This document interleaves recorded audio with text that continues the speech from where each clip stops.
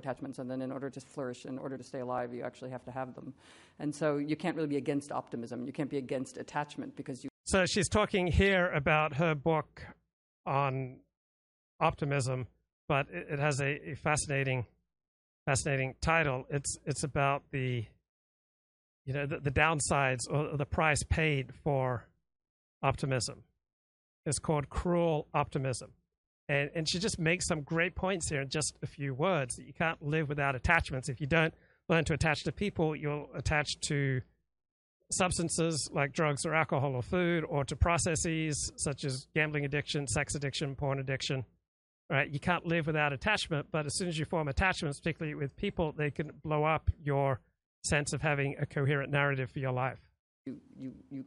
Living requires you actually to be attached to something. So then what's interesting here is what's the relation between the form of an attachment and the affects that get magnetized to that attachment, and the history and situation of that magnetization of affect is the political and is the social. Okay, so I'm interested in how feelings bind us not only to the people we know but the people we don't know, and how even being bound to people we don't know, including, and not just people we don't know, but things we don't know, and ideas we don't know, and smells we don't know. The essay says you could be bound to anything: smells, ideas, humans. It doesn't really matter. That form of binding is itself the condition of your flourishing. Therefore, it's not only content, but it's form. And then the question is, how do you make a better world for the attachment to life that you have, right? So the thing I'm really interested in are the affects of belonging, the relation between attachment to the world and the feeling of belonging to the world. And what is the relationship between the feeling? Does belonging always feel like belonging, or does it sometimes feel like prison? And does it sometimes feel suffocating, and does it sometimes feel impossible? And does belonging feel like foreclosure when it's also the condition of your actual flourishing in the world? Those kinds of questions are really central.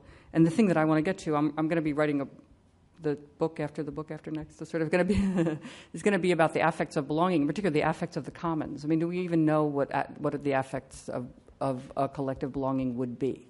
And how do people even think? The commons is now being kind of touted as the way to think about democracy without hierarchy, or the collection of singularities. But you could say it as form. But what? Okay, this is Lauren Ballant, professor of affect, meaning public emotions. She is speaking here back in 2011.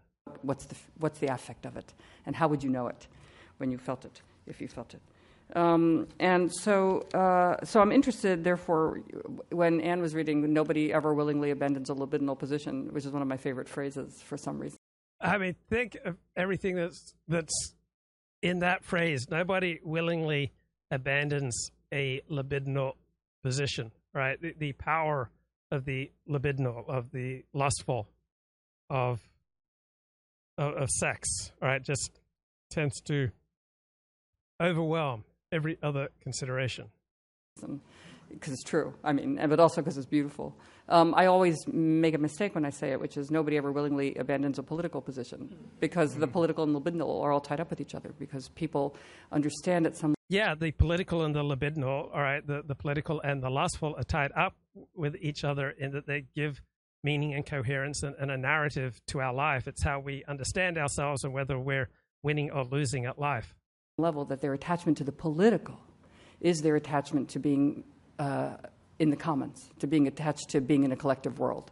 And what's the relation between being attached to the political and being attached to politics? Politics, the place where you're always disappointed, and the political, the place where you're always excited. And so it's kind of... So her book is Cruel Optimism, that we need things to believe in, and we need these things that we believe in. They shape our narrative, our sense of self. They give us meaning and purpose in life, yet they will always disappoint us.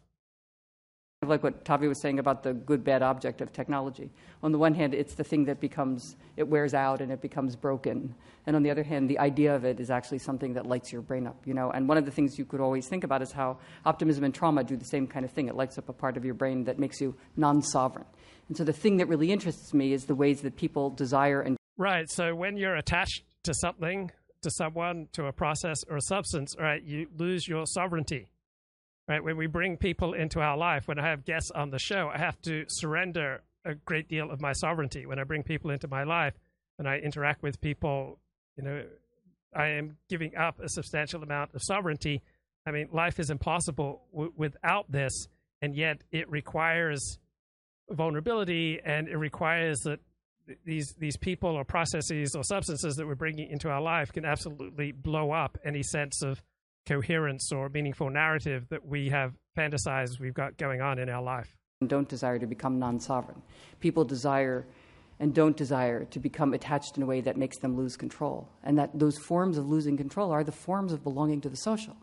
Because I want to actually be involved with people I don't know in order to build a world that I can't see yet. That's the political. That's my attachment to the political, right? So, I mean, I'm saying right like you know me, but really that is my attachment. It's your attachment to the political, too, is my point, you know. Because that's what the political holds out. It holds out the possibility of a good non-sovereignty.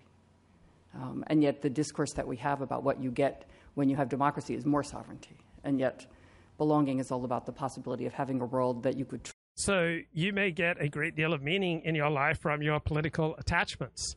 And so then you frequently will experience the agony of defeat. You may get a great deal of meaning in life from your attachment to the Dallas Cowboys. And the Dallas Cowboys haven't even been in an NFC championship game for 28 years, right?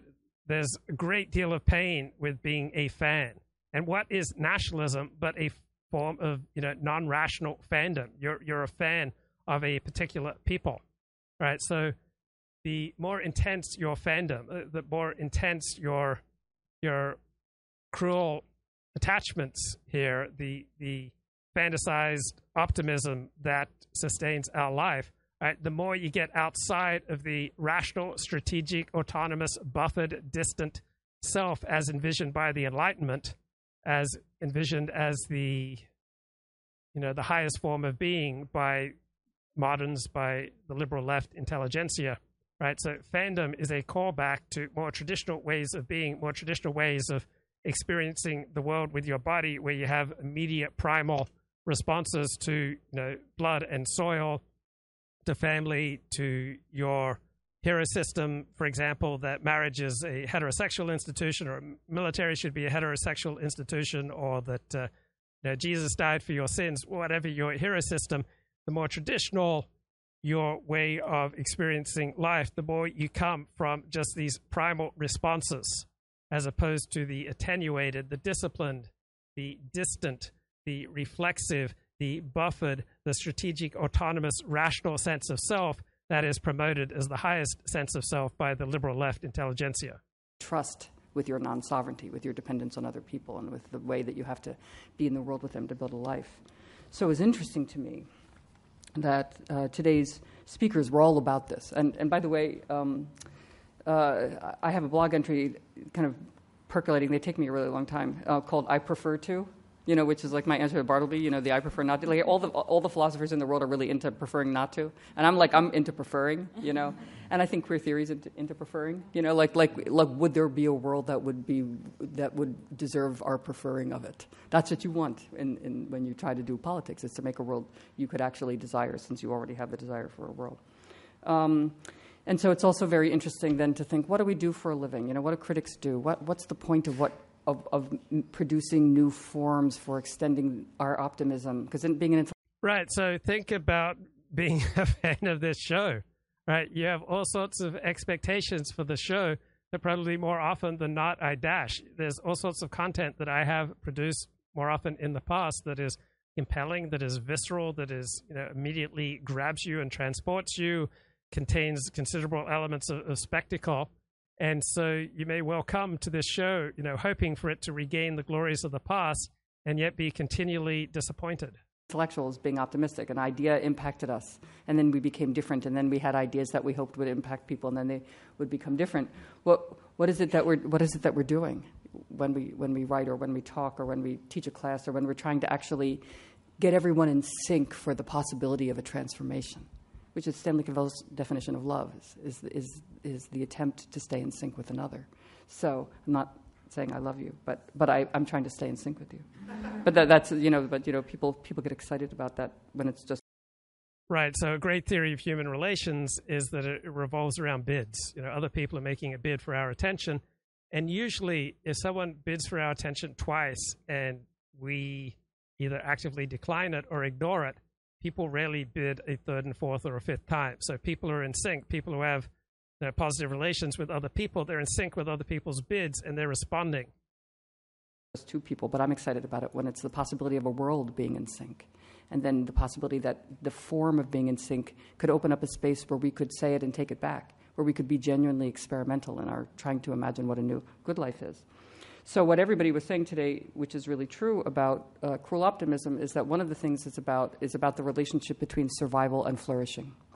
And that incredibly moving line in the song from Company that Anne cited, to help us survive being alone. Is that it? To help us survive being alive. To help us survive being alive. And so the best way to help you survive being alive is to have good relations with your friends and family and community, right? To have the best possible relations with everyone in your life. And one of the things I always say in my work, Female Complaint says it really explicitly in the Showboat chapter, in its chapter on musicals, is that what happens all the time in the political is that the difference between 0 and 1, between not surviving and surviving, starts to foreclose all of our imagination for living, because survival is not a given for almost anybody. And so, but it's really important to hold the space open beyond survival, the space of flourishing.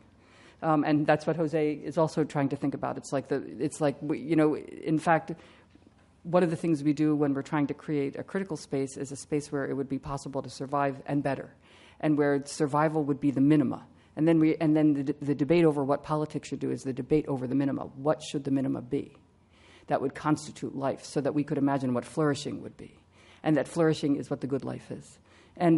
So you don't notice trads or conservatives or right-wing or reactionary people talking much about human flourishing, right? So on the left, there's much more of an ethos of follow your bliss.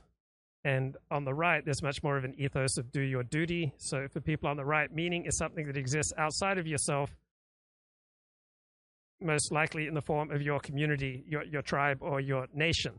And to the extent that you live up to this external framework for meaning, that's the extent to which you will have meaning and that you will flourish, even though people on the right don't really talk much about human flourishing. For people on the left, meaning is something that we create in our own brains. Okay, generally speaking, this is a more liberal individualist perspective, that we can create meaning in our own minds, aside from what the community and the tribe and the nation believes constitutes meaning. This is the buffered identity. Buffered meaning that you are protected from the outside world, that you can just create meaning on your own. The right-wing perspective is that we lead porous identities, that what's going on outside of us has a profound effect on us. It has a more profound effect than anything, generally speaking, that our rational minds can conceive. So on the right, we see meaning as something that exists outside of ourselves that we conform to. On the left, we pursue our bliss, construct meaning, inside our own buffered, reflexive, autonomous, strategic, rational identity. One of the things cruel optimism is coming out at a moment where there is no escapology possible, in a certain sense, because what there is the aspiration for a present that we could live in. It's not, we can't presume the present. And this talk was delivered in 2011. And hope for a future. We can't even presume the present. So we're hoping for a present that we could live in and we could flourish in. And what's hard is that so many of the infrastructures of continuity that have generated the good life since the 1940s in the United States and in social democracies all over the world have collapsed. Right. So a right-wing perspective on this would blame it on civil rights legislation, which has made our attachment to the traditional constitution attenuated, which has diminished our right to private property, has diminished our right to freedom of association, so has hacked away at the traditional ties that sustain people and enable human flourishing, right? Having more freedom of association, more freedom with your private property so that you can create the kind of life you want with the people that you want to be close to. For those like Lauren Belant, who's on the left, they blame the lack of human flourishing on inadequate social welfare spending. So that it's incredibly hard to imagine, and we no longer have an anchor for what we project out as the good life. So this is an opportunity for us as critics and thinkers and artists is to think, well, what do we want the good life to be collectively? Is it possible? What is it? Is it just not surviving? Is it just the possibility of survival that would be the good life? Or can we imagine something that we would be willing to have, that we would be willing to fight for, and importantly, that we would be willing to lose for? Because the reorganization of life, as cruel optimism says, the reorganization of life requires you to lose your object and to be in the space beyond your object where you can actually encounter other humans and build a world with them. And it means no longer having the archaic fantasy of the good life that you grew up with or that organized the world for you, but actually kind of think, well, that good life didn't really work too well for too many people, and it turned out that like only 6 people could get it. And everybody else, what they were floating on was the fantasy. It was a phantasmatic cushion. And now the phantasmatic cushion has lost its air, or choose your metaphor. And nonetheless, we need the possibility of an imaginary for what to build toward, that we have to be willing to lose for. We have to be willing to disagree with each other, and we have to be willing to experiment and be wrong. And there has to be a space where we can actually be open to the possibility of our non-sovereignty in relation even to our fantasies. So I think, what all of these... Yeah, that's a profound point, all right, to bring people into your life, right, and to have positive interactions with them requires the surrender of a substantial amount of your individual sovereignty. Being part of a community requires surrendering a significant part of your sovereignty, and yet the good life for most people requires these very sacrifices. These are necessary losses. These papers were about is that. It's the question of what it means to be undone by your fantasy, and then also those moments at which you have to Right. Think about the successful sexual act, all right, requires that you surrender control and that you be essentially undone by the experience of orgasm. Interrupt the fantasy that sustained you in order for you to be able to imagine a better justice. So Janice started out with justice, and I'm always moved by Agamben saying in his work on witnessing, where he says, the performance of justice is really there to provide you the satisfaction that a decision happened. It's not actually a delivery of justice. It's not actually a delivery of the pleasure of the possibility of flourishing together. It's that at least something happened. It's like the minimal event. Okay, so she's coming from a left-wing socialist perspective, but there's still a lot of good stuff here. Of something happening.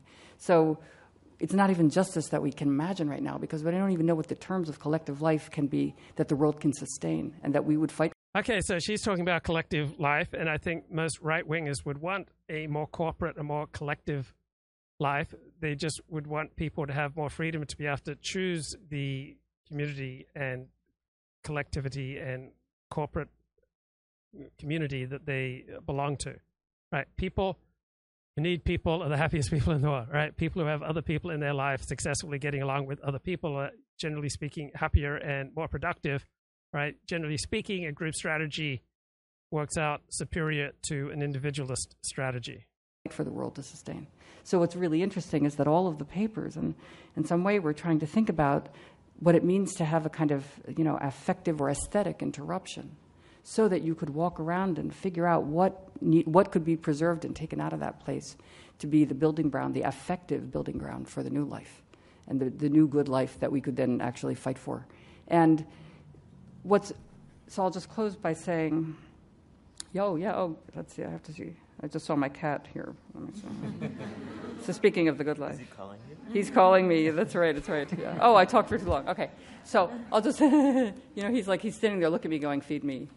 Yeah. But you're not here, so now I'm going to really beat you up when you come home. So I think, so one of the things we could think about is the how to effectively deal with what's unbearable, which is the loss of our object world. And not to just be overwhelmed by the loss of that object world, but to see that loss as the opportunity for building new. So I know men who don't want to date and don't want to relate because of the pain of the breakup of an emotional relationship was greater than they can handle. They don't want to go through it again. Better objects for optimism. And what the aesthetic was in all of these papers, that the aesthetic technological was in all of these papers, was the kind of interruption that allowed people to feel a kind of absorption in the possibility that the artwork made to feel otherwise and to represent otherwise. And I think its relation to criticism and political theory is, and to create forms for magnetizing new optimistic affects that we could trust. So that's my response to you. So this is the late professor of affect, fancy academic term for feeling, Lauren Berlant. And you'll be thrilled to know that there is a New Yorker essay about her. It's called Affect Theory and the New Age of Anxiety, How Lauren Berlant's Cultural Criticism Predicted the Trumping of Politics. This was published March 18th, 2019. In October 2011, the literary scholar and cultural theorist Lauren Berlant published Cruel Optimism, a meditation on our attachment to dreams that we know are destined to be dashed. Berlant had taught in the English department at the University of Chicago since 1984. She had established herself as a skilled interpreter of film and literature, starting out with a series of influential, interlinked books that she called her National Sentimental Trilogy. A sense of national identity, these books argued, wasn't so much a set of conscious decisions that we make as if it was a set of compulsions, attachments and identifications that we feel. In Cruel Optimism, Berlant moved from theorizing about genres of fiction. Yeah, that's so important. Our most important allegiances are not rationally thought through. They are experienced primally, meaning loyalty to family, to extended family, to community, to tribe, to nation. Right? Nationalism is not something that's primarily rationally thought out with a disengaged, reflexive, buffered identity, using strategic, autonomous approaches to life. All right, our sense of communal identity, all right, our most primal loyalties are not the product of reason. Fiction to theorizing about genres for life. We like to imagine that our life follows some kind of trajectory, like the plot of a novel, and that by recognizing its arc, we might in turn become its author. That is so good. We like to believe that our lives follow a trajectory, and by recognizing the arc of our lives, we can somehow become the author of our lives. So this is more of an enlightenment, rationalist, strategic, autonomous, liberal perspective that we can be the author of our lives. I think the more right-wing you are, the more at ease you are with the vulnerability of life, the weakness of reason, and we will have less optimism about the individual's ability to author his life. But often what we feel instead is a sense of precariousness, a gut-level suspicion that hard work, thrift, and following the rules won't give us control over the story much. Okay, so we don't get to control our lives. We can have some agency over our lives in different parts of our lives, but we don't get to control the whole thing because our lives are interlinked with other people. That's why I don't love the individualist approach to life or to understanding how the world works. I prefer the tribal, national understanding that we are not primarily individuals with God-given inalienable rights. We are primarily members of a nation or members of a tribe. And whatever rights that we can develop are contingent depending upon circumstances and are going to be historically changeable, right? Depending on the situation, you're going to have access to more or fewer rights. Let's guarantee a happy ending. For all that, we keep on hoping. So I think people on the right have a less optimistic view of human nature and so have a more resigned understanding of the tragic nature of life, while people on the left, with their belief in a strategic, autonomous, buffered, rational identity, that individuals have these inalienable rights or should have, right? The people on the left tend to have a much more optimistic view of human nature and tend to be less well-equipped to deal with tragedy. So many people on the left have given up on politics because it's just become too painful for them. When communism has been tried, it's not worked out well. So many people on the left have transferred their allegiances to campaigning for human rights. It's a way to retain the primordial impulses behind left-wing politics, but transfer them to a realm outside of politics and make up this idea of human rights and then fight for human rights. Hoping, and that persuades us to keep on living. The persistence of the American dream, Berlant suggests, amounts to a cruel optimism, a conditioning when something you desire is actually an obstacle to your own flourishing. We are accustomed to longing for things that we know are bad for us. So one thing I notice in all, pretty much all dramatic movies, plays, TV shows, novels, is that what creates the tragedy is that the individual protagonists don't have any higher transcendent purpose beyond the satisfaction of their own desires. So I came to this insight after years in 12-step programs. So one part of the ethos behind the 12-step program is that there should be a transcendent purpose to your life beyond satisfying your own desires, that frequently pursuing your own desires will lead you to self-destruction. And so we are offered instead the transcendent purpose of being of service to other people. Transcending your own desires can come from an allegiance to a political or religious or cultural ideology or pursuit, but people tend frequently to get into a great deal of trouble pursuing their natural desires, their optimistic delusions, if they don't have anything above their desires, which is something that religion offers. Like cigarettes or cake. Perhaps your emotional state is calibrated around a sports team like the New York Knicks, and despite hopes that next season will be better, you vaguely understand that you'll be let down anyway. So anyone whose primary purpose in life, or a substantial part of their purpose in life, or a substantial part of their meaning in life, or a substantial part of their identity in life comes from allegiance to a sporting team is in a great deal of trouble. I mean, that's a really bad basis for living. And so I inevitably find that the more extreme someone's devotion to a sporting allegiance, right, the more troubled the person is, the more of a loser they are who wants to shed this unwanted self and dissolve themselves in this supposedly superior championship team. But our Sisyphean pursuit of the good life has higher stakes, and its amalgam of fantasy and futility is something that we process as experience before we rationalize it in thought. These feelings, Berlant says, are the body's response to the world. Right. So that is a trad perspective. So the left-wing, liberal, modern perspective on life is that we can strategically, autonomously, through our buffered identities, reason our way to being the captains of our ship. The traditional perspective on life understands that reason is weak, that we are part of a nation or a tribe rather than individuals, that we don't have nearly as much power over ourselves as we imagine, that our reason takes place within the body, that we have all sorts of precognitive impulses and directions and impetuses before we can even start to reason that shape how we react, such as the effect of our genes and the effect of our early imprinting and the effect of incentives around us of which we might not be conscious. So what she's alluding to here is a much more foundational part of the right-wing perspective on life, even though she is a socialist. Something you're always catching up to.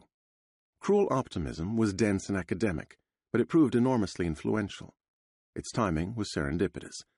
Look, do you still paint your face in Aussie cricket team colours on game day? I've never painted my face, and I don't believe I've ever worn a sporting paraphernalia like a shirt. The book was published at a moment when Barack Obama could still credibly draw upon the audacity of hope, and with a second term in sight, people wondered if he would finally unleash the progressive will that many believed lingered deep inside him. Those who opposed him continued to work themselves into a radical frenzy, as the Republican mainstream reoriented itself around the Tea Party. Berlant tuned into a wider sense of disaffection, the feeling among average voters that neither of these visions for change was really about them or for them. According to Berlant, these suspicions manifested themselves in mundane ways. Hoarding things or overeating might be attempts to overcome feelings of personal powerlessness. And her effective framework was Yeah, so many of our tactics in life, they start out as adaptive, such as overeating. All right, I know when I eat too much, the blood rushes to my stomach, which reduces my anxiety levels. Also, I get to distract myself with a lot of pleasure. So what starts out, however, as adaptive quickly becomes a maladaptive strategy for life. Means of understanding larger manifestations of these suspicions, too. The Occupy movement, which began in September 2011. So many of us are sustained by cruel optimisms and delusions, but some of these optimisms and delusions are adaptive, and others of them are maladaptive. Could be seen as a response to the cruel optimism of capitalism, the pent-up outrage of citizens realizing that they'd been chasing nothing more than a dream. In the years that followed, Berlant's interest in the immediacy of what others call felt experience helped explain why people were feeling increasingly unsteady. It was as though they were in relationships that lacked reciprocity. Her work, like the school of thought that had produced it. So I would suspect the primary reason people feel unsteady is not capitalism, it's not neoliberalism. It is that we have reduced the ability to have freedom of association, and we have reduced rights to private property. And so people have more individualist, less communal identities today. And if we could restore pre-civil rights America and reduce litigiousness, that we would be able to encourage more bonding with others, which would give people a more solid sense of themselves, all right? Trying to have a sense of yourself that is individualist is a much weaker way to create a life than a sense of oneself as a member of a tribe or of a nation or of a community, something larger than yourself. So she seems to be venerating here. She's kind of an interesting combination between the socialist and recognizing the primordial power of all sorts of urges that go on inside of us prior to making cognitive, rational choices. Was attentive to the buffeting emotional weather of everyday life. Consider our Twitter-fed swings of anger and mirth, the oversharing and moodiness ascribed to younger generations, the paranoia. So the oversharing of younger generations, all right, these are primarily people who lack normal human connections, all right? If you're tight with your family, tight with your friends, tight with your community, you're much less likely to self-destruct on a live stream or on social media in general, right? The most valuable resource you can have is a sense of self-respect and some fact-based liking of yourself. And this is much more likely to develop when you have a whole series of positive relationships in your life as opposed to an individualist existence, just trying to construct meaning through the power of your own thoughts. Stoked by proliferating conspiracy theories, even the emergence of the eternally sad pop star. Shortly after the publication of Cruel Optimism, Berlant began to sense. So I noticed that allegiance to a pop star much stronger among people outside of traditional religion than people inside of traditional religion. People inside of traditional allegiances and traditional identity have much less need for parasocial relationships in general, including to pop stars. A subtle atmospheric disturbance. In September of 2012, she offered a diagnosis on her blog. Many of you would say that Donald Trump was excluded from the Republican convention, has no traction as a political candidate, and is generally viewed as a clown whose spewing occasionally hits in the vicinity of an opinion that a reasonable person could defend. But I'm here to tell you that he actually won the Republican nomination and is dominating the airwaves during this election season. He is not doing this with dark money or Coke-like influence peddling.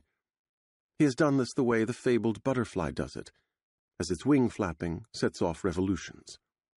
Berlant felt Trump's spectral presence everywhere, his bluster mimicked and channeled by the party establishment. Okay, a great comment in the chat that Swifties may be more loyal than most Christians these days. Well, to the extent that's true, why is it true? It's because loyalty to Taylor Swift and attending her concerts is providing more of a sense of community and identity and meaning and purpose in life and connecting them more to people that they want to be connected to than being a Christian. Right? Taylor Swift is outcompeting Christianity to the extent that what you said is true. Though hardly a man of nuance, he had tapped into the subtleties of effective politics. She called it the trumping of politics. Literary criticism used to be centered on meaning. The critic interrogated a poem or a passage and applied her preferred theory of how meanings were produced and where they could be found. A new critic might have scrutinized form and irony, explicating the interplay between overt and actual meaning. A deconstructionist might have been attuned to the way the metaphors and propositions in a passage undermined each other. A historicist to the way the meanings of a text might be situated within larger political or social tensions. For each, the task was interpretation, and the currency was meaning. In the past couple of decades, however, a different approach has emerged, claiming the rubric affect theory. Okay, I don't think I'd heard about affect theory prior to my explorations recently, but I'm intrigued. Under its influence, critics attended to effective charge. They saw our world as shaped not simply by narratives and arguments, but also by non-linguistic effects, by mood, by atmosphere, by feelings. The so-called affective turn was propelled in no small part by a series of essays starting in the mid-1990s. So I think this touches on a perennial theme of this show over the past few months, the power of the non-linguistic, right? The power of primal emotions and all sorts of things that move us prior to our having an ability to start thinking in words. 90s by the late Eve Kosofsky-Sedgwick, who had become fascinated by the work of the psychologist Sylvan Tompkins. He had identified 9 primary affects, some positive, interest, enjoyment, most negative, anger, fear, shame, disgust, dissmell, 1 neutral, surprise. Tompkins, who had a background in theater, believed that people acted toward one another according to social scripts. We could achieve peace or happiness by understanding how the scripts worked and by avoiding situations. I think that's true. We do largely relate to one another according to social scripts, and your ability to understand the appropriate script for your situation is frequently the difference between losing or winning in that interaction. That triggered negative effects. But literary critics like Sedgwick were less interested in figuring out how to make people better than in understanding why we feel the way we do. During the 2000s, affect theory became one of the dominant paradigms of literary studies and a bridge to other fields, notably social psychology, anthropology, and political theory. Scholars like Sarah Ahmed, Sian Nye, and Anne Svetkovich began exploring the emotional contours of life during increasingly precarious times.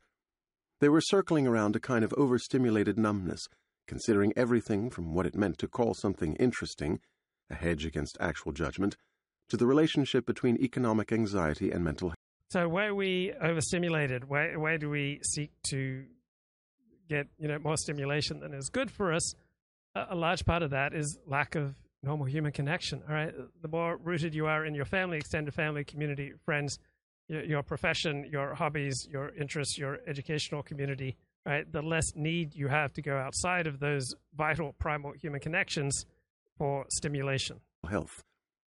In Ugly Feelings, 2005, Nye published a bestiary of effects, including animatedness, envy, irritation, paranoia, and the combination of shock and boredom that she called stuplimity. Other affect theorists noted that, amid a sense of dawning futility, many people seem to derive their greatest pleasure from making others feel bad. Disaffection and disillusionment are contagions we can spread ourselves. Berlant roots her version of affect theory. So why would many people get more pleasure from making other people feel bad? Because they want to induce in other people what's going on with them. All right, we're always broadcasting. All right, we're always sending out signals to others. If we're basically happy, we're going to want other people to be happy. If we're basically miserable, we're going to want other people to be miserable. So that's why you can make a good case for the moral obligation to try to reduce your miserable level and try to increase your happiness level. Less in works of psychology than in works of Marxist thought, especially those of Raymond Williams, who back in the 1950s wrote of the structure of feeling. He was trying to describe how we come to agree on social or cultural conventions, the intuitive, pre-ideological sense a cohort has that one version of the future is feasible while another is not. Berlant, in turn, sought to chronicle dramas of adjustment that have overtaken the post-war boom-time conceptions of the good life, and that might force into... Okay, dramas of adjustment. All right, having dramatically more immigration, overturning the old constitution for a new civil rights constitution, right, limiting the rights of private property, limiting rights to freedom of association in the name of this new litigious, intrusive, big government civil rights industrial complex, right, that's going to cause a lot of dramas of integration. To being new recognitions of what a life is and ought to be. The draw of the American dream. Okay, what a life is and what it ought to be, that is something from a traditional perspective exists outside of us, and we adjust to it rather than the modern liberal left consensus that we can create that with the power of our reason through our own, individual buffered, reflexive, distant identity. Dream, in her view, has always been its seductive invitation to fuse one's private fortune with that of the nation. When she began teaching at the University of Chicago in the mid-'80s, Ronald Reagan spoke confidently of a morning in America, and the American story of post-war prosperity still seemed possible. General skepticism about meritocracy and opportunity, felt most acutely by marginalized groups who couldn't see themselves in picket fence campaign ads. So what type of person would bewail American meritocracy? Like, what type of group? All right, one that's not cutting it. Right? If you're cutting it, you have no problem with being judged on merit. But if the merits of what your community is producing are quite minimal, while the social havoc that your community is producing are quite maximal, you're going to have a dramatic psychological need to blame your problems on something outside your community. Ads had yet to go mainstream. Berlant saw the contradictions within the public realm played out in sentimental fiction. These works were often seen as unserious because of their appeal to emotion and their focus on the domestic sphere, and yet they could move people to act. In sentimental fiction, we encounter righteous solutions to problems that feel unresolvable in real life. Berlant held that popular culture had been built layer by layer, from Uncle Tom's Cabin to The Simpsons, upon the assumption that identifying with someone else's stress, pain, or humiliated identity could change you. Popular culture relies on keeping sacrosanct this aspect of sentimentality, that underneath we are all alike. Okay, that is a dominant strand of American popular culture, and it's also a delusion. Underneath, we're not all alike. Different groups experience the world differently. It's the most basic of observations, yet it's one that the liberal left dominant elitist mainstream academic world rejects as primitive, medieval, and reprehensible. She observed. Everyone has heartstrings. Over time, she wrote, we have grown addicted to having them pulled, rather than focusing on what the pulling could accomplish by way of political change. We'd replace tangible action with effective experience. What does it mean for the theory and practice of social transformation, she asked in a 1999 essay, when feeling good becomes evidence of justice's triumph? Somewhere along the way, doing good had come to seem irrelevant. You're going to most often feel good when you're connected to other people. Right? That's the best way, most consistent way to feel good, is to have the best possible relations that you can have with your family, your extended family, your friends, your community, and strangers that you interact with, and people at work. And so there are ways of living, there are adaptive strategies that enable you to have the best possible relations with everyone that you interact with, and that is what's going to make you feel good. How do you feel good? You get on the same page with other people.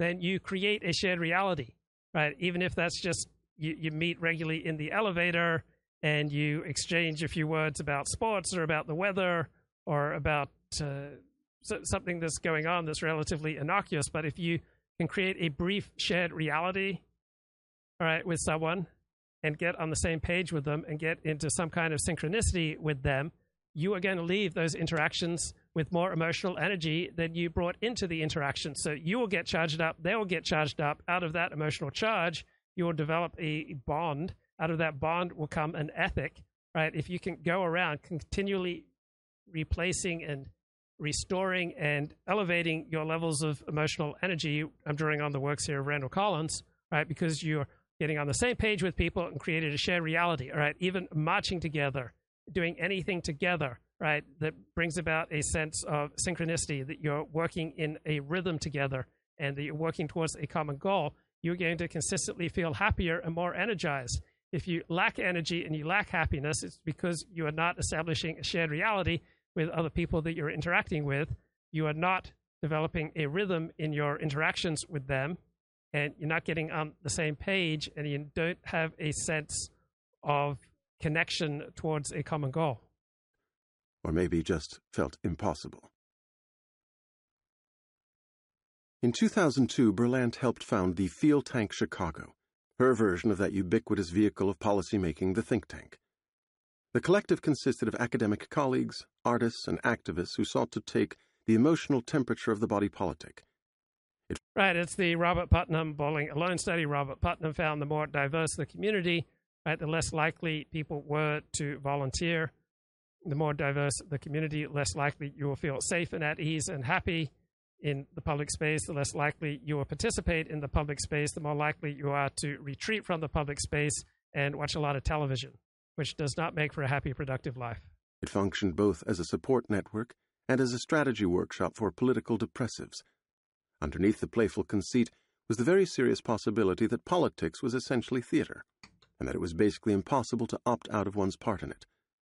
As Berlant later wrote in Cruel Optimism, the political depressive might be cool, cynical, shut off, searingly rational or averse, and yet, having adopted a mode that might be called detachment, may not really be detached at all, but navigating an ongoing and sustaining relationship to the scene and circuit of optimism and disappointment. We dream of swimming toward a beautiful horizon, but in truth, Berlant evocatively observed, we are constantly dog-paddling around a space whose contours remain obscure. What stories do we tell ourselves in order to stay afloat? In December 2007, she started a blog called Supervalent Thought, dedicated to slowing the world. Okay, we have no alternative but to create stories to stay afloat. That is why I repeated someone else's observation that a hero story is a biological necessity. Right? We have no alternative but to create narratives that give meaning and purpose and structure to our lives. Right? There is no alternative to having a hero system. World down, zooming in on its mundanities. Some of its most bewitching posts had a voyeuristic intimacy, cataloging interactions on city streets or in coffee shops, scrutinizing nonverbal cues, gestures, and fleeting expressions, the traces of affect that litter our daily lives. In one post, Berlant recounts an argument between a cashier and an angry customer at a convenience store. The customer leaves in a huff, but forgets his credit card, and the aggrieved yet duty-bound cashier rushes out after him, hoping to get his attention with an unusually loud whistle, the kind that you know requires your fingers. When the cashier returned, Berlant complimented him on his technique. He told us a story about elementary school, she wrote. He said he had had a math teacher who insulted and shamed him. One day she was using him as an example, and he just put his fingers in his mouth and blew. It was an experience that couldn't be easily distilled into lesson. It endured as a lingering effect. Berlant was interested in the atmosphere of scenes like these, acted out by dispirited characters in search of a plot. The Hundreds, Duke, Berlant's latest book, co-written with Kathleen Stewart, an anthropologist at the University of Texas at Austin, grows out of these short writing exercises. Each entry is an experiment in following out the impact of things in 100 words, or a multiple of 100 words. The result is a strange and captivating book. It is an inventory of what Berlant and Stewart call ordinaries, which arise from encounters with the world that are not events of knowing, units of anything, or revelations of realness or facts. Yeah, sharing a cottage together can do, wonders for your happiness level. This analysis, this whole field of scholarship is an example to me of how there's so much to be learned from academics and from people who have completely different political orientations, right?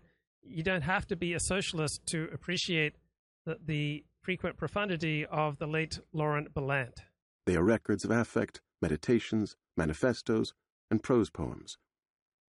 There are entries on smoothies and weird encounters at the liquor store, digressions on selfies, yoga, and capitalism, a reference to the TV show Search Party and the real estate app Zillow. The authors sift through the detritus of the American dream, the symptoms of cruel optimism. Men at the local deli seem to suspect that life is a set of roadblocks cooked down to a rage. One particularly haunting page recounts an argument that the narrator had with a neighbor over a urinating dog. Another woman walks by, trying to calm the author down and bring her back to the good. His words were spitballs, hers were gently bouncing tennis balls.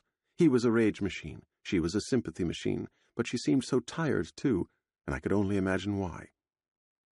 In Berlant and Stewart's hands, affect theory provides a way of understanding the sensations and resignations of the present, the normalized exhaustion that comes with life in the new economy. It is a way of framing uniquely modern questions. Where did the seeming surplus of emotionality that we see on the Internet come from, and what might it become? What new political feelings were being produced by the rudderless drift of life in the gig economy? What if millennials were unintelligible to their parents simply because they've resigned themselves to precariousness as life's defining feature? Okay, that precariousness, all right, does not primarily come from capitalism.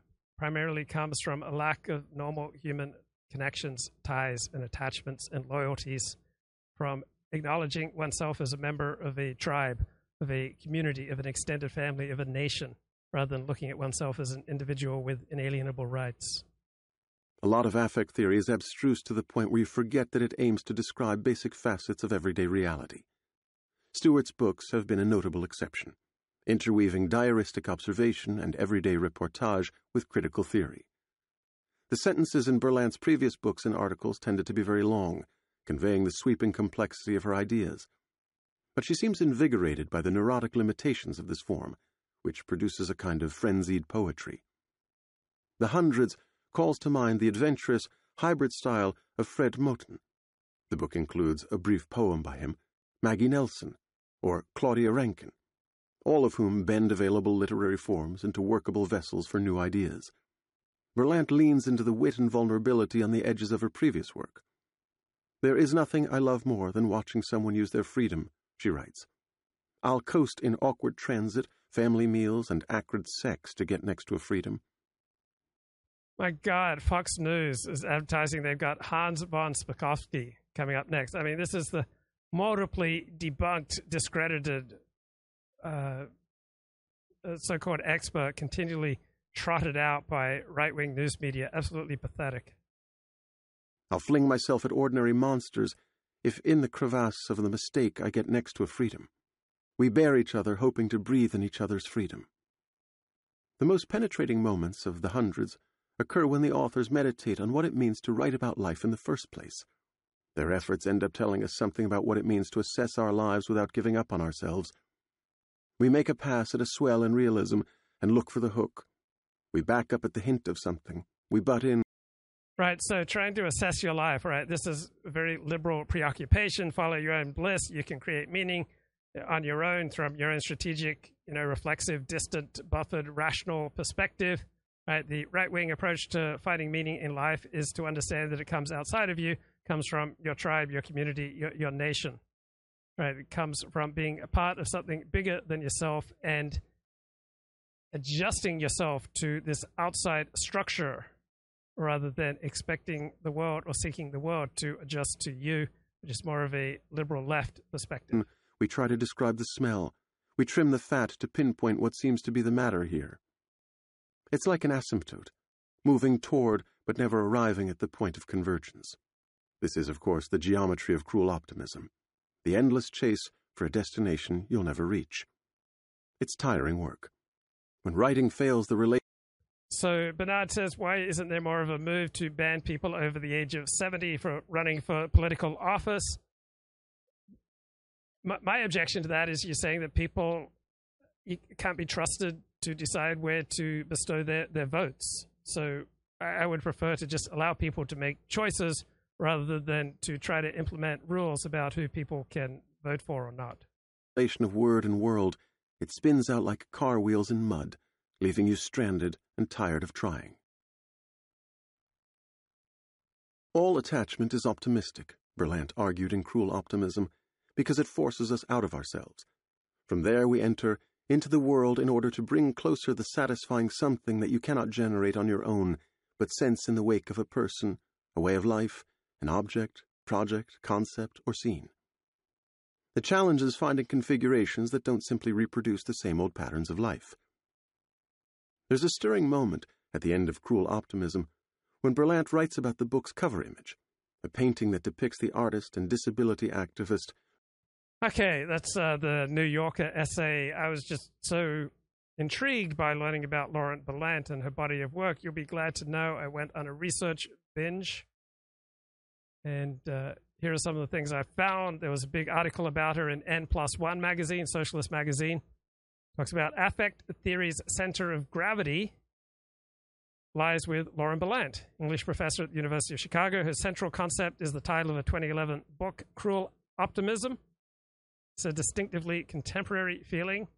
Well, if that's true, maybe there's something wrong with our contemporary world, which is not primarily structural. Maybe it's not primarily about economics. Maybe it's primarily about the decline of traditional rights, such as to private property and freedom of association, and the imposition of an enormous and intrusive and litigious civil rights industrial complex.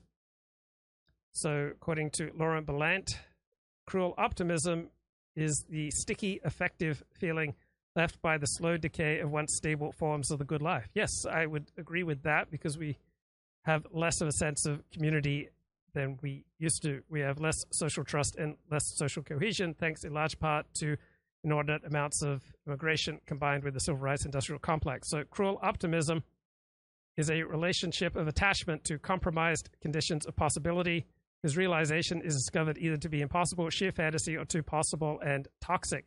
Or you're more likely to be vulnerable to cruel optimisms if you're believing that you can create meaning and purpose from inside your own head, rather than attaching yourself to a structure of meaning that exists primarily outside of you in a tribe or a nation or a community. So however harmful an individual attachment might be to a relationship, to an ambition, to a way of life, giving up on it would shatter the personality that has been organized around it. So do we want to organize ourselves where there's nothing higher to ourselves than the satisfaction of our desires, or do we want to organize our lives around transcendent pursuits that go above and beyond and are more important than our own visceral desires? So according to Berlant, whatever the form of attachment is, the continuity of the form, it provides something of the continuity of the subject's sense of what it means to keep on living and to look forward to being in the world. Yeah.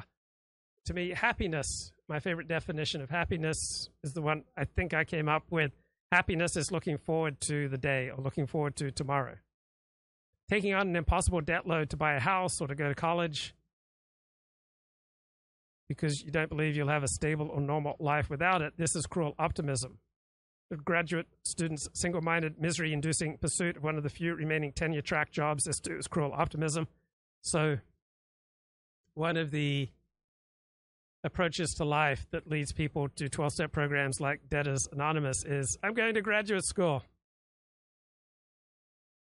And affect theory captures academic life. Academia is undergoing the process of the colonization of feeling. I don't know what that means. Grandest example of cruel optimism is found in our collective relationship to a looming climate catastrophe. Okay, cruel optimism describes a way of life under neoliberalism. Right, I don't see that. And then we had the New Yorker. Oh, okay, Erin McLaugh. Right, I played video of her earlier. She writes in the London Review of Books, in academia, reputation is gossip about who had the ideas. So I earlier read her observations on Obama and Oprah, part of a shared national sentimentality. The most influential book, Cruel Optimism, describes the relationship that exists when something you desire is an obstacle to your flourishing, such as romantic love, fast food, the Democratic Party, prestige TV. Each offers its comforts and securities, but each diminishes in us large or small ways, making false promises and prevents us from striving for something better. Yet we continue to strive, blame ourselves when things go wrong. We accept casual contracts instead of hoping and seeking a more secure position. Explains where we spend $10 on a cup of coffee. All right, so you say, wow, 40, this Laurent Berlant, she just sounds amazing. Surely there's more. more where that came from. What else does Lauren Berlant have to offer us? And you're in luck. I think I've got more. No, not in luck.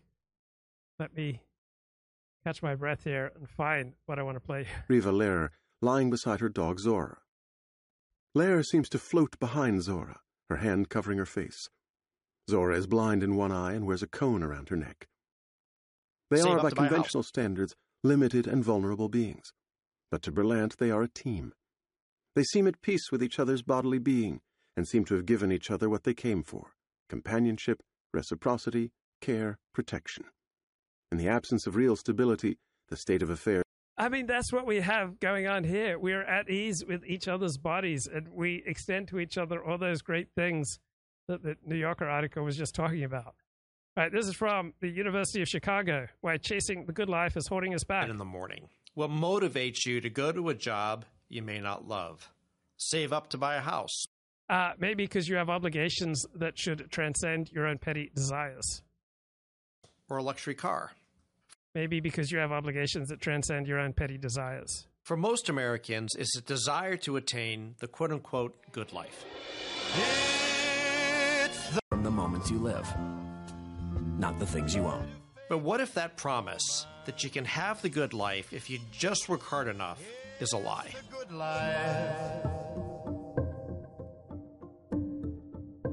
Starting in the 1970s, the image of the good life as an economic good life started losing its traction. Lauren Berlant is a professor of English at the University of Chicago. She spent her career theorizing and writing about finding meaning in American life, and whom our society decides gets to be included as citizens. I mean, there's this whole question of being deserving, which I find so terrifying, was so much a part of the politicization of the good life. Berlant says that our society and individual sense of place in the world have been shattered in the last few decades.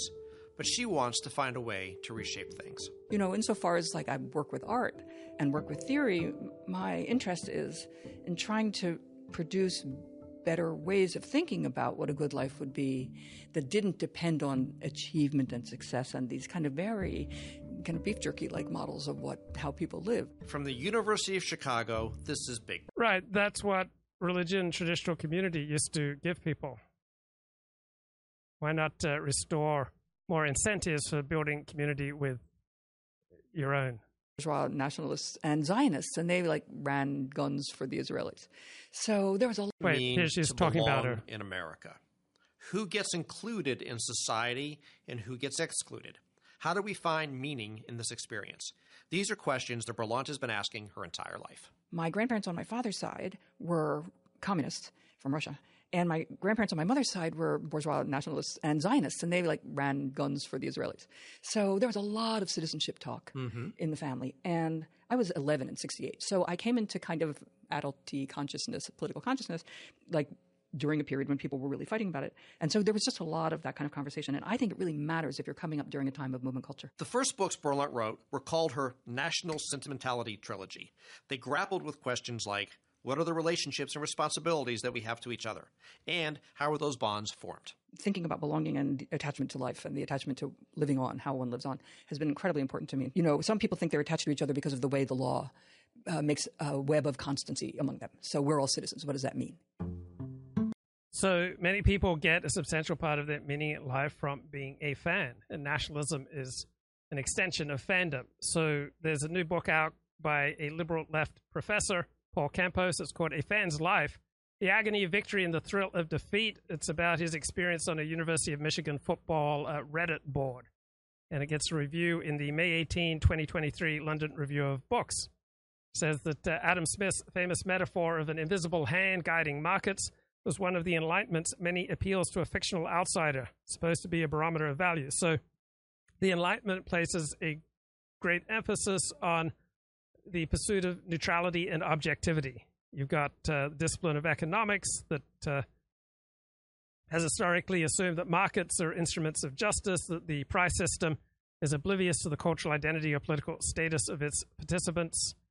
And so this is part of the Enlightenment project to make life increasingly rational. Now, the anxiety buzzing around in the background of this book, A Fan's Life, is that fandom has increasingly entered the public square, has now infected American culture and politics at large.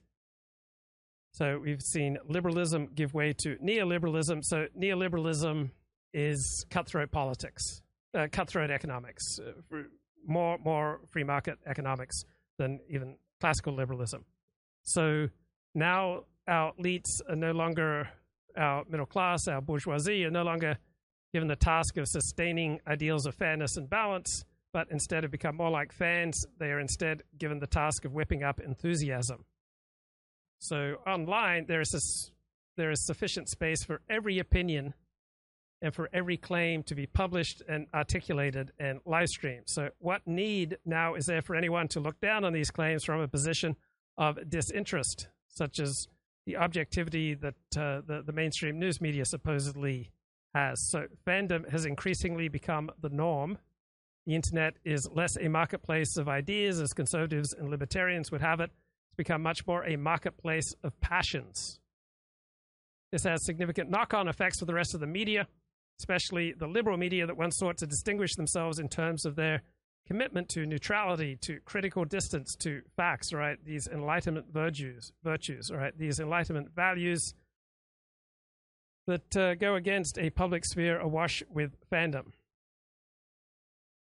So nationalism is a form of fandom. It rebels against the constraints of the liberal construct, of liberal reason, of liberal allegiance to neutrality and objectivity, because nationalism expresses an unapologetic bias for one side against the other. So outrageous conservative media outlets such as Fox News and Breitbart have nourished the sense that nobody is free from bias and prejudice. It's only the liberal elite who ever pretended to be so in the first place. The internet isn't just a space where fans debate with one another. It's also where tribes build up a distorted and hateful picture of their enemies. So sports allegiances are a sublimated form of politics, and politics are a sublimated form of fandom of the more traditional kind.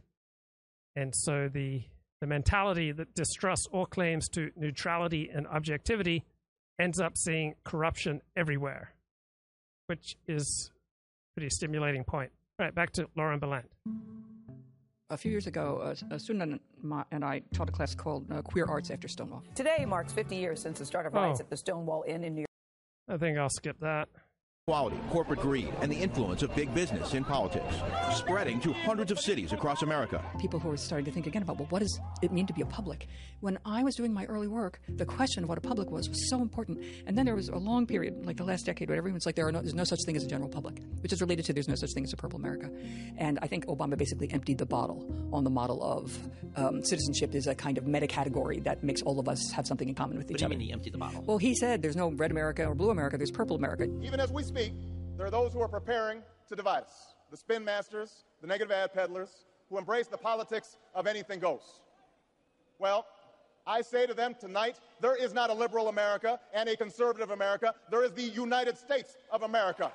And now everyone's like, where's purple America? Now, my first 3 books were about national sentimentality, e.g. purple America. Okay. You know, the idea that there was some common space that people thought was more or less a fact of a common space. And even if you had different affective relations to it, like you might hate it or you might like it, you saw that you were attached to it. Where everybody because everybody is holding the same songs or the same images or the same fantasies, they have something in common with each other. I think that's been pretty shattered. So we're living without national sentimentality for the first time since the 19th century, maybe the late 18th century. Right now we're not. Right now. And tell me what you mean more by that. We're living without national sentimentality. We're living without a normative sense that to be American means to have something in common with other people who are members of the set. And we don't have that anymore. I think it's been completely wrecked. And that's one of the great... Yeah, so you can think in large part the civil rights industrial complex and inordinate levels of immigration, frequently of people who is not well equipped to thrive in our modern economy.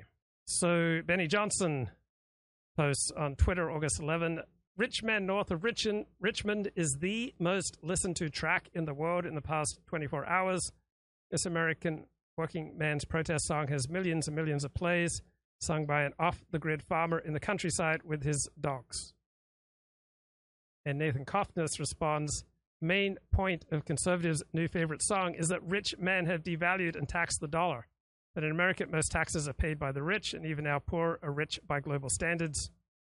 An off-the-grid Virginia farmer who can spend more than the annual household income in most countries on recording equipment for his music hobby.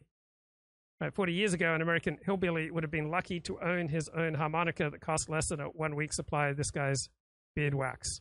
Populists on both the left and the right can't articulate what irks them, so they invent economic grievances and blame these rich men north of Richmond for forcing them to sit out here and waste my life away.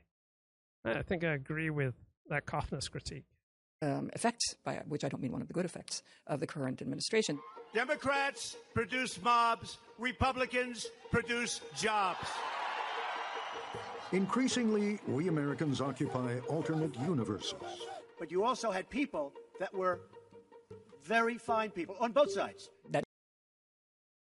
And there's a rejoinder here. Question: either the super rich don't pay taxes because they have high IQ and have good accountants and lawyers, or they pay the most taxes. Which is it? That's very easy. It is the super rich and the rich who pay the most taxes. Now, they may not pay as many taxes as you would like, but taxes are overwhelmingly paid by the rich. No, that is asking the question again of, you might be here, you might be in the same space as me, but it doesn't mean we both belong to this space. When Mexico sends its people... Okay, so Los Angelinos have nothing in common. Right? Half of Los Angelinos, I don't think, can even speak English.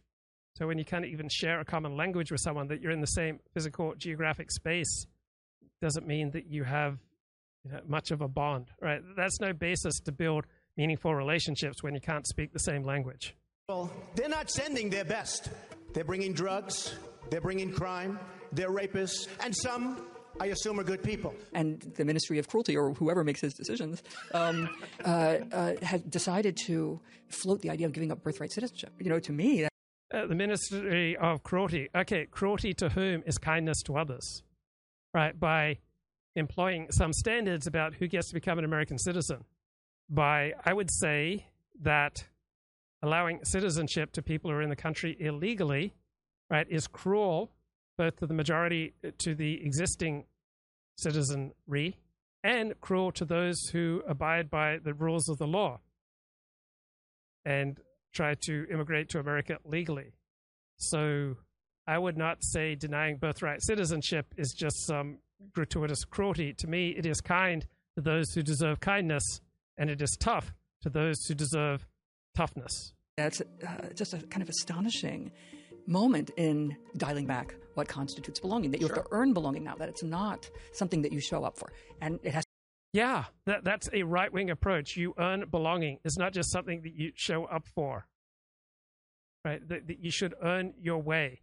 That if your group overall is consistently producing havoc, is consistently absorbing more tax dollars than it contributes, it's understandable why people outside your group would not be positively attuned to your group, right? Yeah, individuals and groups should have the mindset of earning their way in life and not just expect everything to be given to them because they have certain inalienable rights, or they can construct emotionally or legally or rationally or politically compelling arguments. Has to be fought for, because you can see the incredible vulnerability. If the way that you operate your life is against my best interest, why should I have positive feelings about you? If the way that your group behaves is against my best interests, why should I be positively attuned to you? This is insane what she's suggesting, that groups and individuals, just because they're in the same geographic or nation-state regime, that therefore we should just love one another and pull together, right? If you're consistently against my best interests, why would I support you? Why would I love you? If your group consistently acts against my best interests, right? Every form of life wants to construct an environment that is best suited to its own thriving, and so every form of life naturally has a negative reaction to those other forms of life that destroy its optimal environment. This is library, right? If you go to the library to try to study and to learn, you will naturally have a very negative reaction against protesters and activists who disrupt your ability to study and to learn. Of people who don't have it as a protection. And I think it's a really big question now. What are our names for the thing that we hold in common? One of the forces driving the break. What do we have in common, right? The best predictor of people getting along is genetic similarity, followed by cultural, religious, political solidarity, right? The more you have in common, the more likely you are to get along with other people. That's it. Bye-bye.